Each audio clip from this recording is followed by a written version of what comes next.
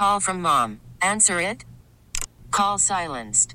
Instacart knows nothing gets between you and the game. That's why they make ordering from your couch easy.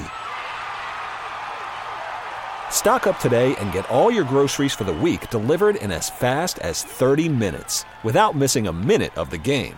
You have 47 new voicemails. Download the app to get free delivery on your first 3 orders while supplies last. Minimum $10 per order. Additional terms apply. All news, all the time. This is 1010 Wins.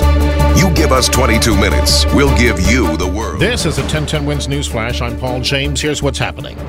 Guilty on all counts. That's the decision handed down in the case of a Bronx school student who stabbed 2 classmates nearly 2 years ago. The judge rejected claims by Abel Cedeno's attorney that Cedeno had acted in self-defense after being bullied because he's gay. Cedeno was convicted on manslaughter, assault, and criminal possession of a weapon charges. Sentencing set for September 10th. Con Ed says it may have found the cause of Saturday's power outage that left parts of Manhattan's west side in the dark for hours. Officials say a relay protection system at their West 65th Street substation did not operate as designed.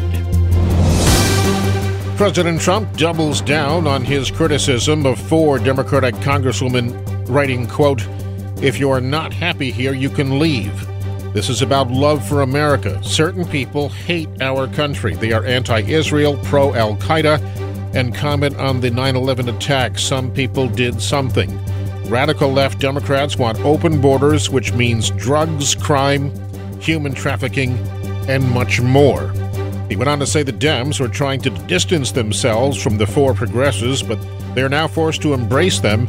That means they are endorsing socialism, hate of Israel, and the USA. Not good for the Democrats, unquote. That was all on Twitter.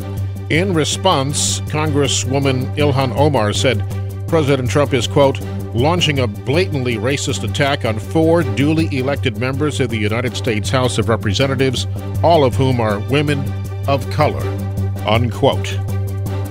62 Border Patrol employees under internal investigation following revelations of a secret Facebook group that mocked lawmakers and migrants. 8 former Border Patrol members are also under investigation. Officials say most of those under investigation posted in the group called I'm 1015. Posts there question the authenticity of images of a migrant father and child dead in the banks of the Rio Grande. Billionaire Jeffrey Epstein will remain behind bars for now as a federal judge mulls whether to grant him bail on charges he sexually abused underage girls.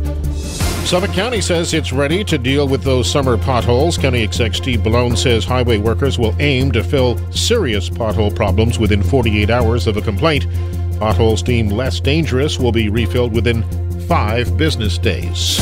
AccuWeather calling for clear skies overnight, low 71 in the city, 60s in many suburbs. For live and local news 24 hours around the clock, just say play 1010 Wins.